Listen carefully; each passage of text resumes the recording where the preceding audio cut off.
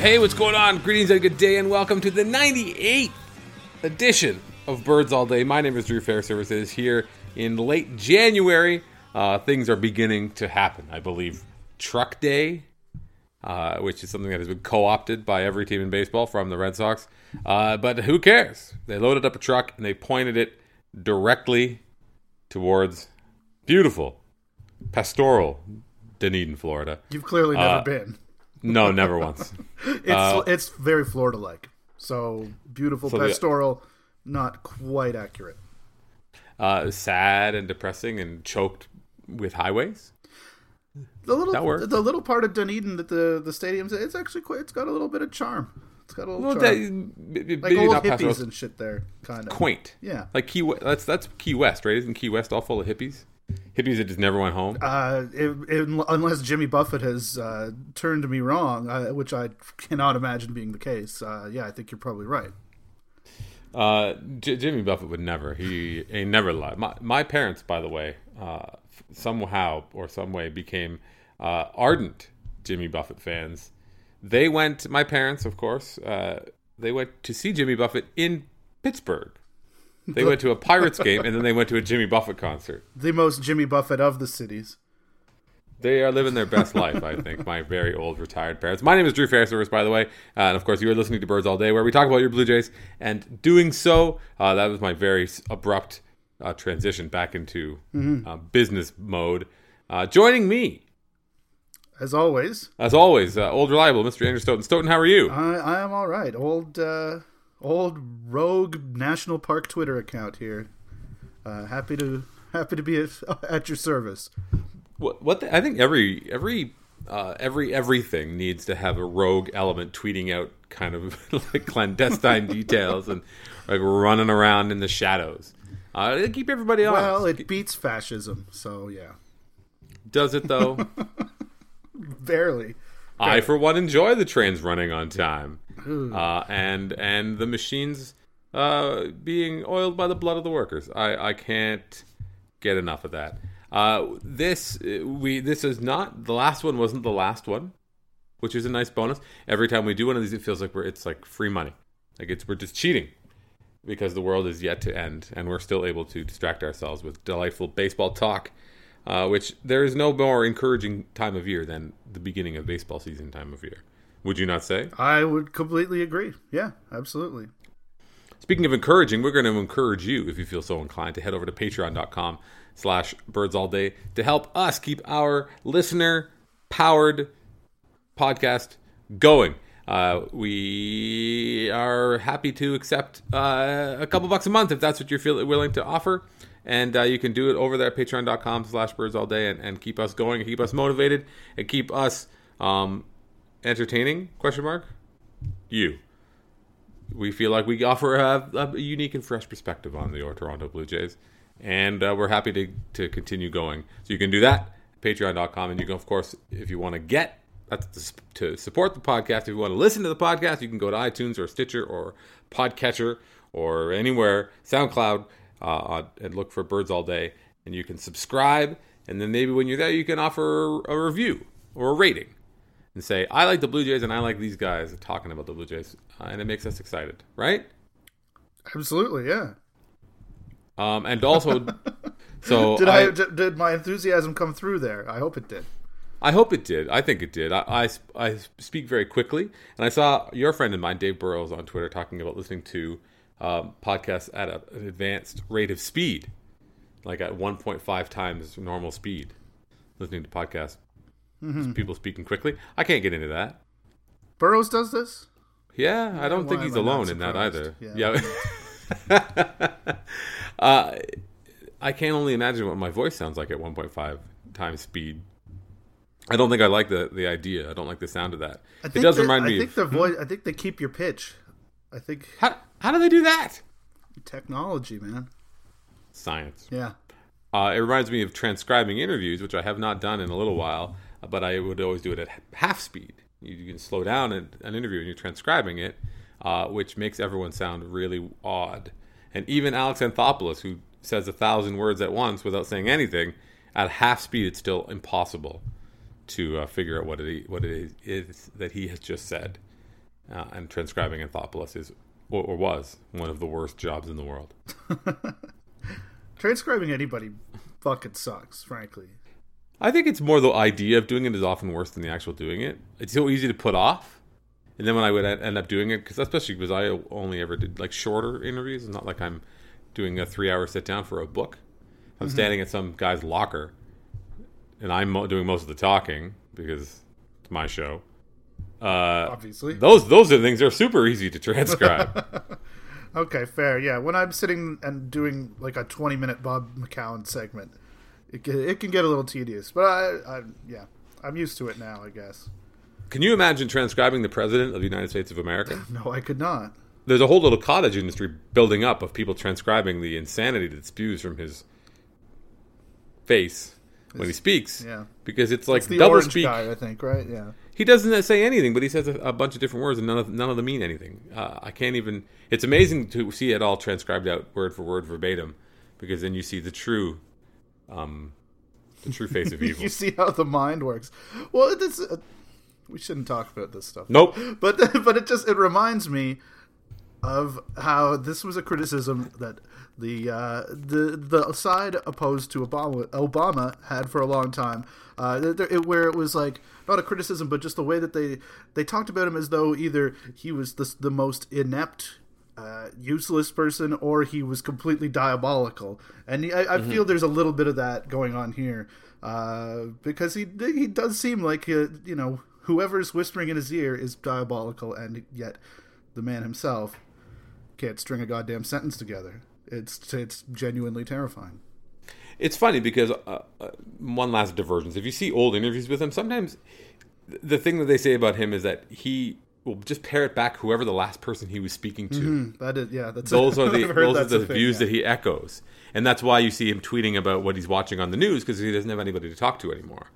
So I think the only hope is that this is the saddest, most depressing point of all, is that there's some Silicon Valley like tech bro is the only hope for the free world, because that bro needs to worm his way in to the inner circle and then just start feeding him talking points, and he'll unwittingly repeat them in front of the entire nation, and then some things may not be so bad. Oh, no, they'll be so bad. Speaking of so bad, yes. This is the time of year, as I said, the trucks are pointed, they're headed down to Central Florida. And there's always one key event that kicks that off, that precedes that caravan, that convoy down to Florida. That's the state of the franchise. Get all the season ticket holders together.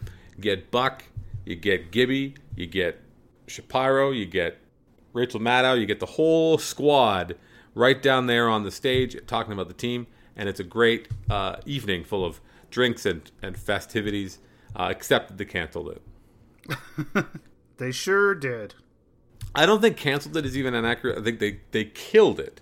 It wasn't like, oh, we've got a conflict, or, oh, the logistics. It's just like, nah, we're not going to do that anymore. They just fucked it to death. Yeah.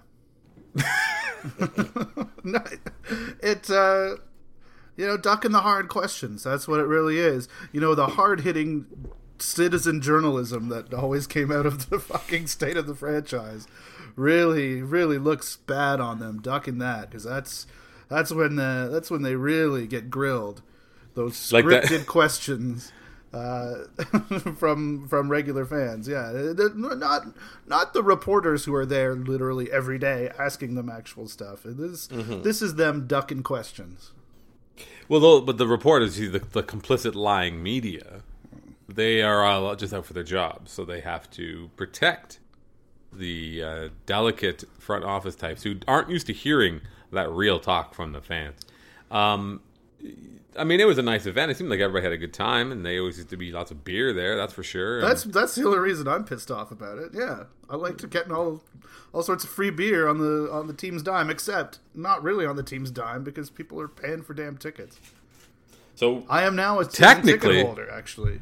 Oh, first year I'm going to be a season ticket holder, unless you technically count the ballpark pass that they had for years that was like $100.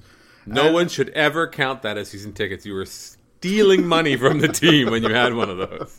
Absolutely. But yeah, So I am well within my rights to call bullshit on this, is what I'm saying. Me too. And I'm well within my rights to say that I'm pissed off that I don't get that free beer, because it's not free, because that's my damn money is paying for that beer. See, I'm not a season ticket holder, so I needed to get drunk on your dime. That's what I'm the one who I've done that for like 10 off. years, literally. Like going to these events, never owning season tickets, stealing money with the ballpark pass. And now, when I finally can get the goods, they kill it. They fuck it to death. And you have a full thing with? Is it you and Bo bought a bunch of tickets or what? Me and my buddy Bo, yeah, we got some tickets. We went for it. Awesome. I'm kind of jealous. Bo fortunately has gainful employment that can drag my fucking broke ass along between freelance gigs and blogging. It's a give and take, like he pays for things and you let him hang out with you, like, and eventually pay him back. Just the timeline. His timeline's more generous than say the Blue Jays timeline when asking for season ticket deposits. Bo is a unique individual in that he's a great dude and also one of the worst people I've ever met. I don't know. That's horrible. He's great, but the worst. Bo he's very kind. Is wonderful. We recorded this show many times at his very home. Indeed, we saw some things one time. There's no real grand conclusions to jump to about this maneuver. It's probably just they said, and I don't doubt that they, it's the nature of it has grown to a size. The number of season ticket holders probably makes it unwieldy and makes it prohibitively expensive if they are going to try to wine and dine everyone like they did before. So maybe they kill it this year. They bring it back next year with a different sort of more of a fan fest thing, because everybody does that. I mean, the Jays do the winter caravan, so they drag a bunch of guys around the country, which is really nice for the fans who aren't ever, the people who aren't season ticket holders but are obviously support the team in the way that they can. But you'd like to see. I mean, the Giants opened the stadium. The Giants basically just people milling around at AT&T Park, and players are there, and the owners and the management and whatever, and they do very fan-festy things. The Mariners do a great job with FanFest. Mariners do a great job with all that sort of stuff. But hopefully the Jays will introduce something like that, something that's like a state of the franchise light, that's maybe a bit more open to just fans as opposed to those who are investing in there. Because I'm sure they'll still do all the other stuff. They do a ball. Like, don't they have like a formal dinner or something with season ticket holders? I think I don't know who exactly gets invited to the ball. I certainly in years past did not, and I don't expect an invitation this year. But yeah, they do something like that for sure. And honestly, if you think about it, like if just thinking about the costs, like if there's 10,000 fans with season tickets, I don't know if that's the number or what the number is or how many of them show up. But I mean, if you're thinking $10 a head at 10,000 people, it's a $100,000 party. And personally, I drank more than $10 worth of beer every time I went there. So there's more than $10 worth of food there. Yeah, the food, the beer, the setup, the staff. There's a lot of cost there, and not to justify them too much, because this is cost that's coming out of so much money that these people, that the season ticket holders pay. It's like a crazy amount to have season tickets, and they keep going up. And they're doing it. And this is what I wrote about in my piece about it. They're doing it on faith that they're going to have a good product on the field. And this was a tough thing for people this winter, because obviously for a long time it didn't look like they were all that interested in being competitive. And I think that was probably always wrong, but I completely understand why it looked that way, and obviously we talked about it a lot over the course of the winter, and I don't think it was as full of venom and as poisonous an atmosphere as it was last year when Anthopoulos left and Beeston was pushed out and Price happened and they brought back Jay Happ, who everybody hated, and all that shit. But and they went through with the state of the franchise last year when they could have canceled it. So that's why I don't think the ducking of the questions thing is a big thing. But this is, I mean, these are people who really do take a leap of faith with their actual fucking dollars, and I think there's a lot of people who are more like me, who are, probably should be making better choices with their dollars than this. who are going out and being season ticket holders, rather than people who are just, it's just an extravagance. I'm sure there's that the money doesn't really matter to them. I'm sure there's a mix of both kinds. But yeah, these are people who are putting legit, real money into the pockets of the team on the faith that they're going to put a competitive team on the field. And this was a nice thank you for that. And I don't know. I understand why people might be upset about it. I understand why they would have looked at a couple $100,000 or whatever it takes to put the event on and said, we can, spend that better elsewhere. I mean, okay, pay. If it goes into some of your employees' pockets and into their paychecks, if you maybe pay some minor leaguers some more money, that'd be nice. That's obviously not a Blue Jays problem, but a league-wide thing. But I don't know. Like you say, too, the FanFest thing could make up for it. I wish they'd have said what any potential replacement might have been when they did this. But it's such a petty thing to get to get upset about, I guess. But I don't know. It was nice. It was a nice tradition. It was a good event, I thought. I've seen people be like, who cares? It wasn't even that great. Mm-hmm. No, I know, but it was all right. I would have liked to have gone this year. I would have liked to have had a bunch of free booze and met up with some people who I haven't seen, since last summer, or last year's event or whatever. It was a nice thing that they used to do. And now, these scumbags fucked it to death. If anything, it's just trimming the fat and getting people like you and I the fuck out of there. Basically, it's a lot of having real season ticket holders do have a nice night and keeping like they maybe got a little fast and loose with the blogger invites and guys who are like that's the cost overrun. Having a beer at one time and then also like sitting in on a Paul Beeston scrum. On the other hand, they were like, "What kind of an operation are we running here?" Because beer never gets close to Beeston. Anyway, so that's it. No more French fries. I don't think it's something to get. You know what French fries are? French fries are the best kind of French fries. They're extra salty. Oh, very nice. Jared Saltalamacchia is apparently on his way to becoming, if not a Blue Jay, then a Blue Jays spring training minor league camp invitee, which is not a bad idea, I think. Jared Saltalamacchia, who was at not too long ago very good, but also very recently quite bad. Indeed, yeah. He is in you, and I think you went out of your way to describe this point, and we've made this same point over and over again. Backup catchers are bad. They're real bad. Many of them are very bad in a variety of ways.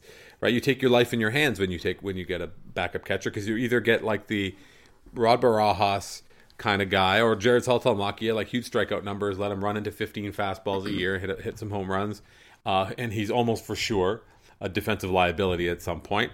Or you have the guy who is the Jose Molina type, who is a masterful pitch framer, or at least a good pitch framer, as the gap between bad and good in that particular skill set, I feel like it has narrowed.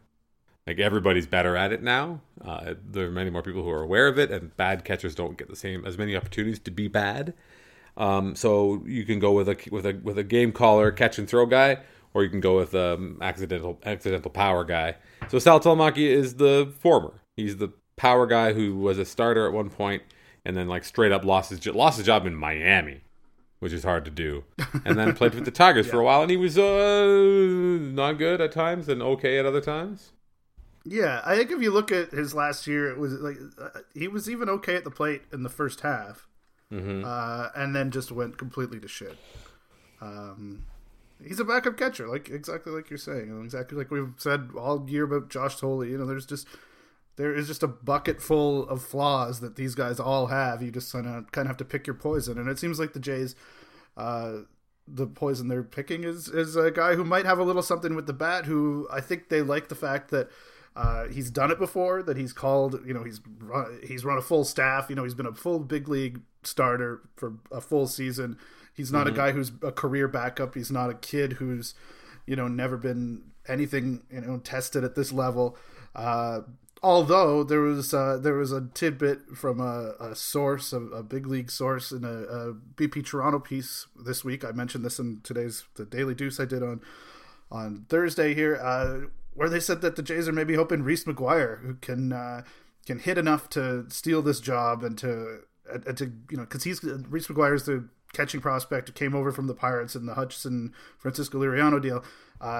People love his glove, love everything about his defense. He can't hit at all.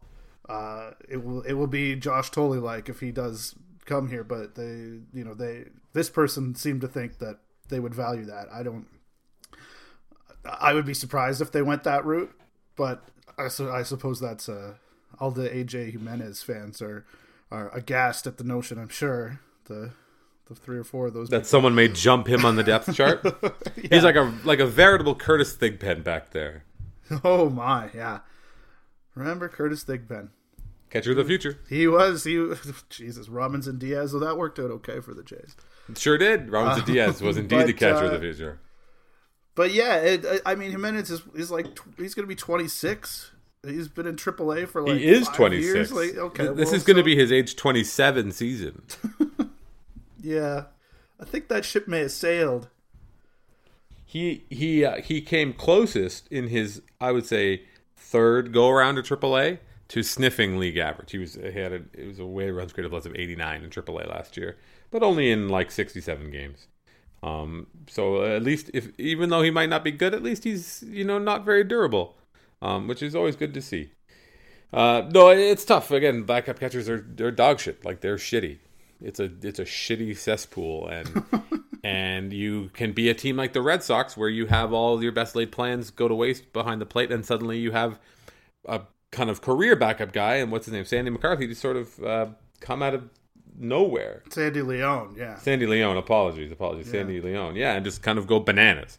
And maybe you get a guy like Salty has another chance of doing something like that because he's a guy who has hit. It's not that long ago that he's. It's not that long ago that he's been decent, really. Mm-hmm.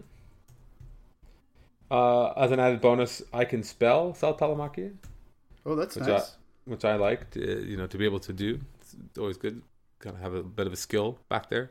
So if I was ever typing it, which is unlikely, mostly just for tweets, in which it would be Salty anyway. But yeah, no, like you said, he was a 1.5 win player for the Marlins 2 years ago. 3.5 win player, for the Red Sox the year they won the World Series in 2013, which he then parlayed. And even then, he was coming off of a nice year, and he only got like $15 million, I think, for 3 years. So it wasn't like there was a lot of faith in him in the free market at that time. Sorry, he got 21. He got $21 million over 3 years, which is nothing. But I don't know. It's what you got to do, right? It's what you got to do at this time of year. You're looking for those kind of guys who, and as I think you made the same point too, where the Jays are in that position now where they are a competitive team, so you can have a bit more of your pick of the litter, so to speak, where like, hey, you got a good shot to make this team, and we have a good shot to make the playoffs. So, like, why wouldn't you want to come? You can get that free playoff share money. That'll add a little, sprinkle a little niceness on your annual check. You think it's just the playoff share that I think there's got to be some appeal to like not having to endure the like fucking 4 dog shit months in Cincinnati or whatever it is. It's I don't know. Maybe being a big leaguer doesn't matter. The money matters. I'm sure that the money matters, but yeah, I'm sure that the money matters, but I could see the appeal of being on a contending team as being greater than just I might get a playoff share. It means I don't. No, that's I don't fair. have to like slog my way through this fucking Padres bullshit for half a year. No, that's very fair. That's very fair and very likely. One other minor league contract note: the Blue Jays did not sign Brandon Morrow to a minor league contract, much to my chagrin. Mm-hmm. He reads books, though, so I don't know if he's going to be a fit for... And he retweets Rogue's National Park Service tweets as well. He signed with the Dodgers, Anthopoulos. He just can't get enough. He's obsessed. He's hooked on Brandon Morrow. Well, he doesn't understand clubhouse chemistry, obviously. Still a real problem for Alex, and he's going to put that poison in there, Mr. Book Reader. Just I don't see how it fits. The source of much comedy among the Blue Jays players because he went to a good school. and none of them know how to deal with that. They were like, "What? You didn't take baseball in university like the rest of us?" Yeah, I don't know. That could be good for them. It would have been nice for the Blue Jays, but they don't really need another right-handed reliever. They need another right-handed reliever like they need a hole in the head. Speaking of which, though, Craig Breslow, I think he went to a good school. He's one of those guys, right? Doesn't he have molecular physics degree or something like that? He apparently on the Jays' radar, like every dog shit lefty who's still available. But yeah, so there will be more news and more of those kinds of maybe not the name value of a Jared Saltalamacchia, but again, the Jays invited this guy to camp, and then you never know, right? Yeah. And I would also say, I'd rather Jerry Blevins for nothing than like running out and giving 4 years to Brett Cecil. As much as Cecil is great, maybe the wrong example. So there was other dog shit lefties that got decent money. Boone Logan got 3 years a couple of years ago, and there's always some shitty left-hander getting. Zach Duke got big money a couple of years ago. Like there's always money for lefties. They'll always throw it around. But yeah, Travis Wood. Let's go get Travis Wood. Yeah, I'm okay with that. So you're kind of doing. I have a couple other things. Like the Jays are going to wear hideous red jerseys a couple times this year. Yeah, they're hideous. They should burn them. They always do. They're not going to wear them a couple times. They're going to wear them every Sunday home game, apparently. That's not that many. How many weeks are there in a baseball season? 50? 40? I don't know. I believe a year is 52, so it's probably closer to 25. Mm-hmm. So half of those you would imagine are sure, yeah. Yeah. That's still too many times I'm going to see those fucking things. So what you mentioned Travis Wood? Would you want Travis Wood? I like Travis Wood is a guy who has the potential to be a reliever, or is he still a starter? Is that fair to say? That's kind of why I brought his name up. But I would be lying if I said I paid too much attention to Travis Wood ever. He did not start a single game last year. Wow. He only actually then he was then fuck Travis Wood. I don't know. He started 30 times for the Cubs 2 years ago, and then he went from 30 starts to very few starts.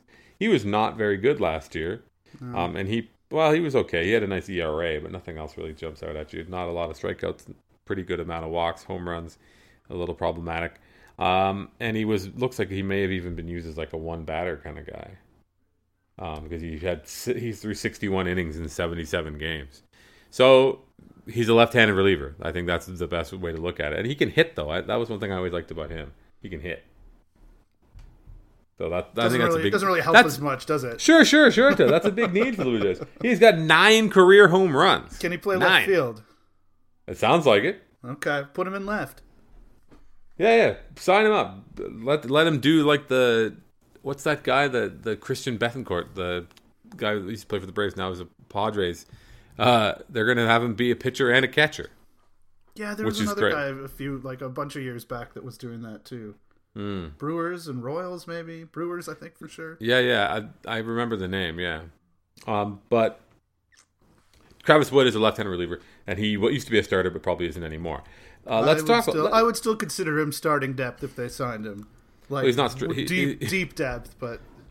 Okay, well, let's talk about the starting rotation then. I actually may put some things together. So Aaron Sanchez, much to the chagrin of the brand conscious guy who's on the cover of another video game, Aaron Sanchez is going to be on the cover of the show in Canada, which is great for Aaron Sanchez. Congratulations, Aaron Sanchez.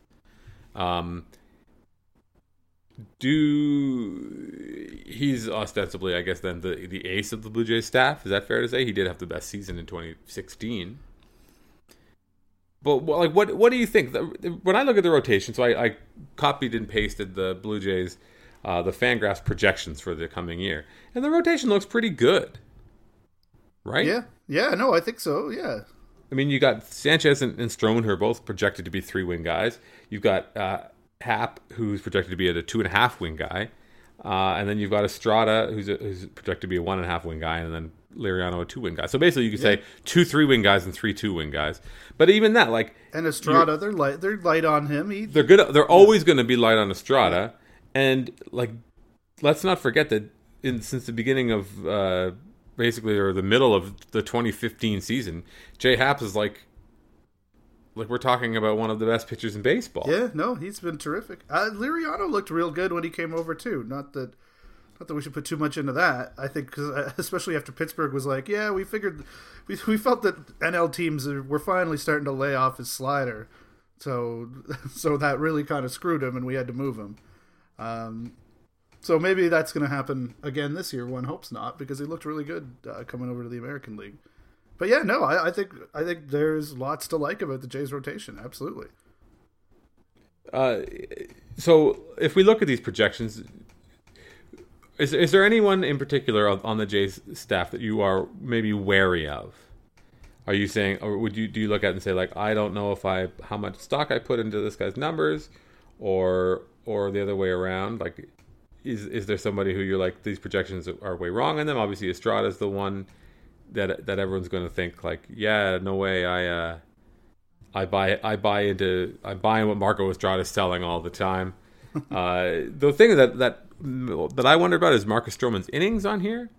I don't plan for Marcus Stroman to be injured. I don't know about you, but I feel as though he's good to go for 200 innings. Yeah, I think so too. I mean, are they not projecting a lot of? I mean, he did have that one year where he fucked up his knee and like had 4 starts in the regular season. So maybe if the computer doesn't distinguish, that's something about that. But yeah, no, I don't think Stroman's going to be injured. I mean, I feel bad for saying it, but Estrada down the stretch did not look great. Estrada saying, though, like we said, everybody is opting out of the fucking World Baseball Classic if they possibly can, especially I think on the pitching side.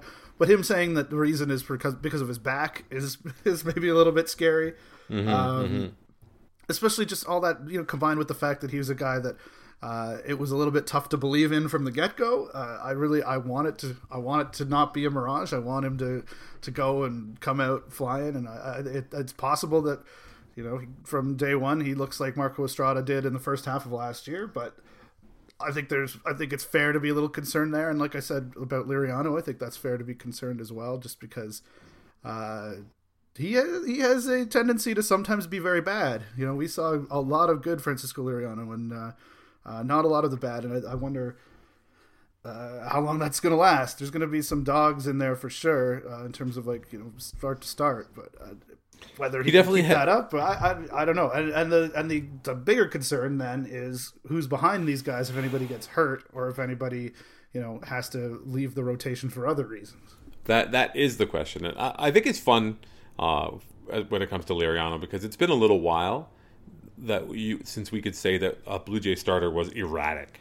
And sometimes it's fun to have an erratic starter. God bless AJ Burnett. You never know what you're going to get. Day to day, it could be anything. And Liriano's kind of that. You're like, is he going to come out? He's going to strike out 15 and and throw a no hitter, or is he going to walk 6 in the first 2 innings? Who knows? It's hilarious. I'm ready for day to day erratic as opposed to like R.A. Dickey, which was inning to inning erratic, where it's like, man, he looks great. Oh my God, he just got tagged for 5 runs. It's just that the R.A. Dickey, it was always there lurking. Yeah. There was one of the 5 innings was going to be like an ugly number, it felt like. Yeah.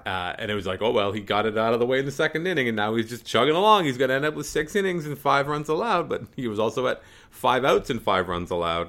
But yeah, the thing with Liriano is he's not that, right? Liriano will be bad, and then he'll be disappeared for the day. I mean, I think that among the many, many, many, many things, R.A. Dickey's ability to do that, to just go and soak up those innings, is something that will be missed, because that is an invaluable skill or attribute, maybe more than skill. Yeah, no, I think you're right. I mean, and I think especially when you have so much fucking dog shit in the bullpen that you kind of want to avoid. If there's days where guys are going out and getting shit canned and fucking having to go to the bullpen a lot, how much Ryan Tepera do we want to see? Not that much. Not really much, frankly. He's got some nice numbers in his own way, but yeah, there's the bullpen is a bit of an adventure still. I don't like. I hate getting into the debate about building the bullpen on the fly versus whatever. I mean, they're not sinking a ton of money into relievers. It's just that that would not have been a smart way to go about their offseason given their other holes, I don't think. So it's kind of a moot point. But you do have Osuna, who's great. You do have Grilly, who was very good for a few months and then felt a little shaky and is like 40 years old. And then you got a bunch of guys who are just kind of movable parts who are going to... it's just going to be Gibbons riding the hot hand and hoping that it all falls into place quickly enough that they don't piss away a lot of games. And that's kind of what they've done the last couple of years, and they've succeeded as a team in those years, but not without some fucking frustration coming out of the bullpen. And I think this year, when you don't have Dickey, when you don't have, thinking of 2 years ago, Burley and Dickey, who are soaking up all those innings, it could be an issue. So, I mean, again, I like the top heavy, not like the very. I like the makeup of the rotation, but like you said, finding that sixth starter, like who's going to make those other 30 starts? Because again, Gavin Floyd.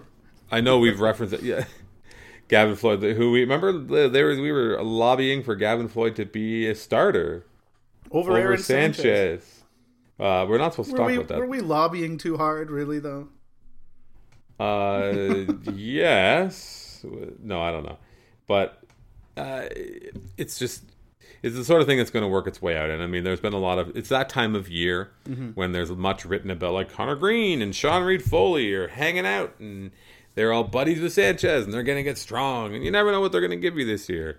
We forgot Mike Bolsinger. Yeah, he does exist also. He does exist. There are, I must say, certainly not because of Mike Bolsinger, Jesus, but more so than in other years, there are there are intriguing spring training guys. I think on this team, there are guys, if you go up and down the roster, that I'm kind of like, all right, I don't know if he's going to make the team, but I would like to see what you're going to get to see Gurriel in spring training. Dalton Pompey has a chance to hit his way on the team. Alford is going to be there as a guy who's on the 40 man, and Rowdy Tellez is going to be in camp. Like they finally have guys who are kind of like knocking on the door of the big leagues in that sort of respect, and they have a ton of fucking no name relievers who, somebody's got to win those jobs. So there's going to be competition there too. So it will make for an interesting, a more interesting spring, I think, than some previous years. Though I say that I may just be completely delusional and kidding myself. You also have the chance of maybe seeing Justin Smoke's Viking funeral this coming spring training. Yeah, it is an interesting time, and the Jays are in an admirable position because they have so much talent in that they have one very, very good player, and then they have some other very nice old guys who are good at their jobs. And they have a, as we've mentioned now 3 times, they have an attractive and interesting and kind of affordable rotation. There's no albatrosses and guys playing out the string at the end of a long contract or dead money in the middle of those contracts. All those, we're looking at a situation where, again, another 60% of that rotation could potentially be gone at the end of the year, which is horrifying. But it's an interesting club. There's so much, okay, Sanchez takes a step back. I think there's an equally likely chance that Stroman takes a step forward, right? Like I feel like there's just that one little thing missing from Marcus Stroman's season, and there's so much to like about him, and he's obviously so talented. And when you kind of zoom out a little bit and take his, I think, looking at his season with a little bit of additional context. Or just with the passage of time, it's like, he was really good. There's some days you just didn't, things didn't go his way, or he made the worst mistakes at the worst time. It'll be interesting to see how he goes about his business this year and how he goes about trying to get guys out. And like now he's an established. He pitched 200 innings last year. He's not really a secret anymore.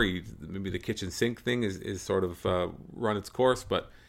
He's a good player, and he's a really good pitcher. And I think that, again, if Sanchez might take a step back, Stroman's just likely to take a step forward. And I think that J-Happ, the changes that J-Happ made are real. Like you're getting to the point now where where you have to start, like, there has to be a certain level of belief that this is who J-Hap has become.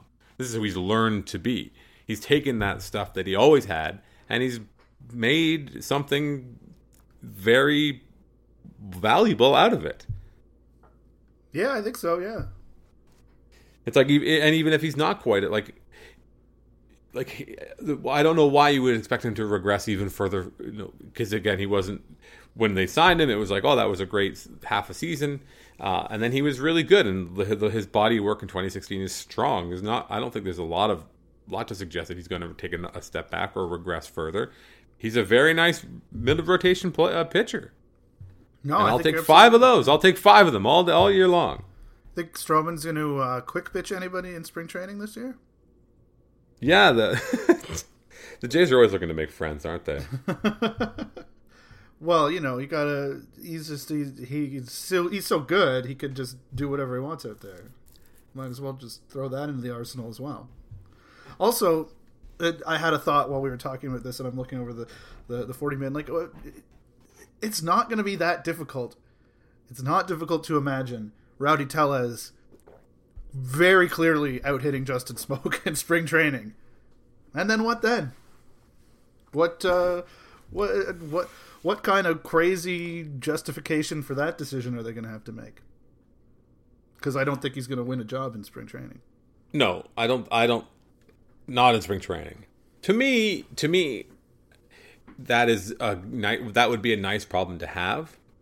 But I don't think rushing him into the contention for a job, especially out of spring, and adding to that kind of backlog at that position is necessarily a great idea. What about rushing Smoak out of a job?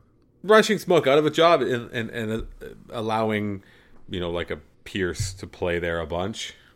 I don't think that's a bad idea. That's the more likely scenario, I think. Yeah, the Pierce, because it's like, the idea that Pierce is going to be out there in left field a lot is I think misguided. I hope that's not the idea, because he can barely stay healthy as it is, playing on turf and all that, and there's just such an obvious need for him as a guy to take a bunch of bats away from Smoak. And then there's always the opportunity that you can maybe stick Bautista at first base as well a little bit, and so there's no real need to rush Tellez up. But if he hits well in spring training, and you're like, okay, off you go to AAA, and then he forces the issue, well, then you do what you have to do, right? Then it becomes academic. Like, okay, well, Justin Smoak's not a piece of the present or the future, so you move him. He's a piece of something. He's a piece of. Anyway. But yes, it's very reasonable of you, I must admit. Anything else? We talk about the farm rankings, the Jays, the Keith Law rank. Zeke? Have we got to Zeke yet? We talked about Zeke last week a little bit. What about the Instagram though? What about that? That is the worst video montage I've ever seen in my life. It's like the same image shows up half a dozen times in one 15-second video. Well, he's not a professional video montage maker. He's just a man with a big heart. He seems to really like being a Blue Jay, and I like having him as a Blue Jay. I don't know about you. I mean, I've come around on Zeke. I like the idea of him being around. I don't think he's very good. He's fine. He's very bad. He projects to be a replacement level player. But they like the team. He likes to be a Blue Jay, and it feels to me like the Blue Jays like having him. And if Bautista likes having him around, if he's somebody that he can pal around with and speak Spanish and hang out, sweet. Keep him around. I do think that's true. I do think that he is a guy they do like having around. So keep him around. And he's a pro, and that's the thing. Whether or not he gets exposed in an over, by playing too much, he's a pro, and guys like Dalton Pompey, who was probably at the big league level a little bit too early, and could potentially and probably learn things in terms of being a professional and how to conduct your business, and even if you aren't the most talented player in the big leagues. You can, a guy like Zeke, it feels like such a stupid cliche, but he feels like the kind of guy who's always ready to play. That you can be like, Zeke, you're playing right field tonight, and he's like, sure thing, Skip, and then he goes, and you could take it 0 for 3 no matter what, whether you're ready or not ready, I guess. And a ball popping out of his glove while he makes a TV dive, yeah. But that was toned down last year, actually, and I think TV dive is incorrect. But. And he acquitted himself well, I think, last year. And if 2016 was the best year of Ezekiel Carrero's career, then good on him. He was he came to the plate 310 times. That is approximately 240 times too many. He hit 6 home runs. He stole 7 bases. If you look at his splits, he had like 180 weighted runs created plus at home against left-handed pitching. Well, let him do that. Yeah, the lefty hitter who just goes insane at Rogers Center. I'm sure that's in the leadoff spot, might I add. Anything else? You mentioned Rowdy Tellez and Anthony Alford, the Jays. It's farm system ranking season. Mm-hmm. Keith Law had the Jays at 21st. Keith Law stuff is mostly insider only, so if you aren't an ESPN insider, I encourage you to hook it up and pay for the things you value, including the Claw content. What did he say? He talked about the Jays ranking. I think it was 21st overall. He attributed it to some kind of rough years for Anthony Alford and Connor Green that didn't really boost their profile, and maybe you start to reappraise what those guys' potential or overall future value or whatever it might be. But he like everyone else is very high on Vladimir Guerrero, Jr., who ranked 48th, I believe. Vlad was his 48th in his top 100 prospects. And I'll read a little bit from the blurb here. While Guerrero has outstanding tools, including surprising speed and projected plus power, this feel for the game that's impressed scouts in 2016. So obviously someone who's grown up around the game. His father is almost ready to become a Hall of Famer. As opposed to Larry Walker, who's not going to become a Hall of Famer despite being a better player. But the sky's the limit, as he says, and that's great.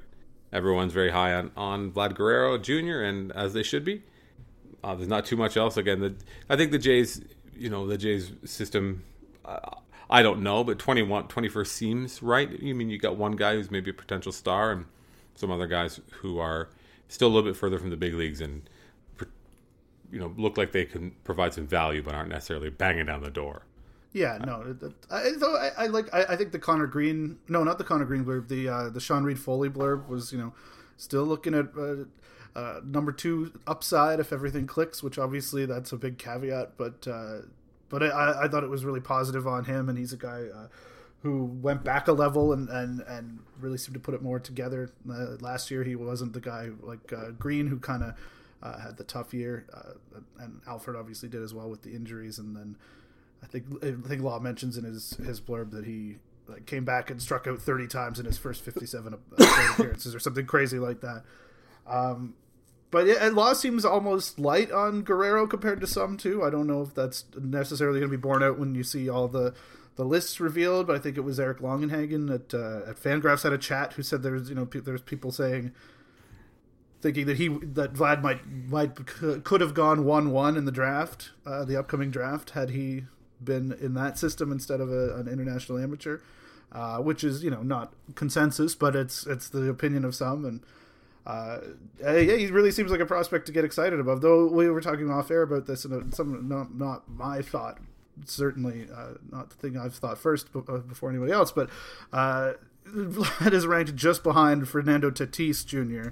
On Law's rankings, with not quite the same pedigree, but one wonders how our thoughts would be about him if he were Fernando Tatis Jr. and not Vlad Guerrero Jr. Just because there's a lot that comes with that. Obviously, that is especially in Canada, it's a big name, and it's and not even just in Canada, and it's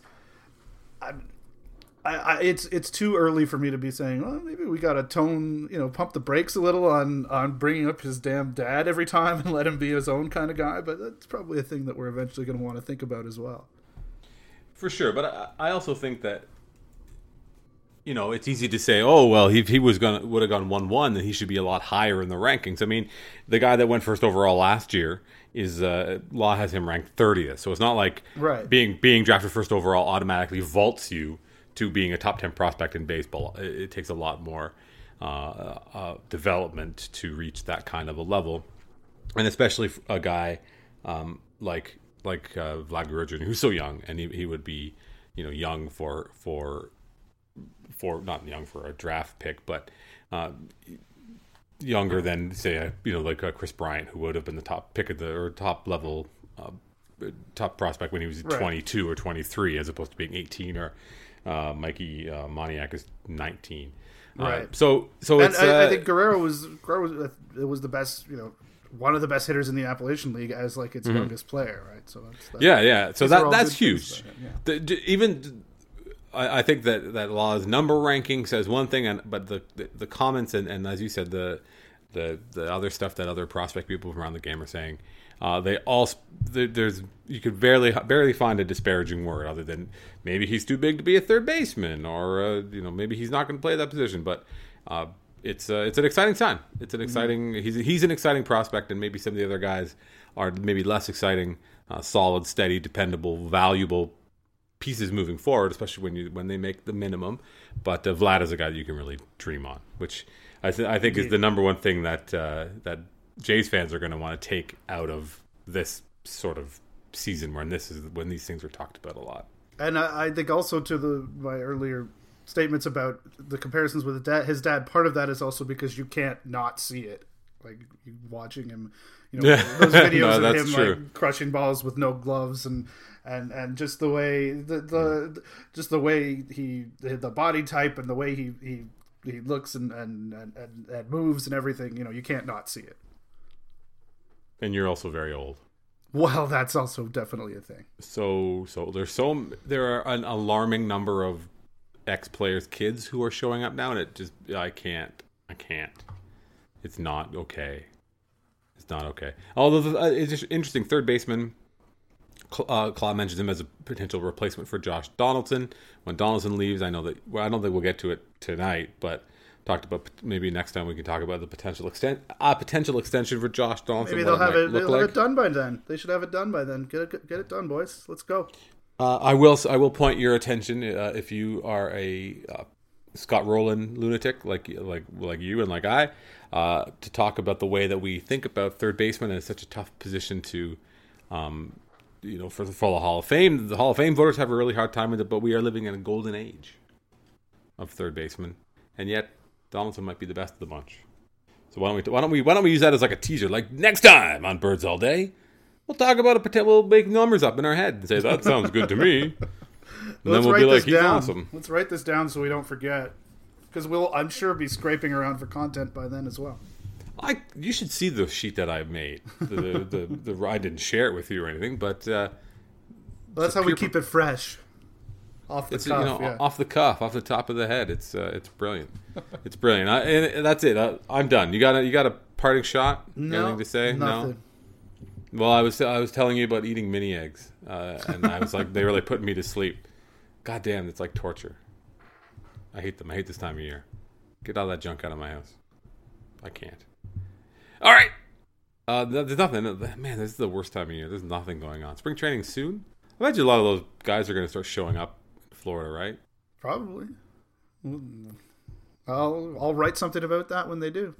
In the meantime, this is a great time of year because I don't really feel pressure to do anything. My football manager team is doing it superbly well. Do you have Andy Carroll on that team? I do not. You should. Have you seen his goals that guy scores? What a beast. Yeah, he's something else. He's an animal. All right. For Andrew Stoughton, my name is Drew Fairservice. We'll talk to you next time on Birds All Day.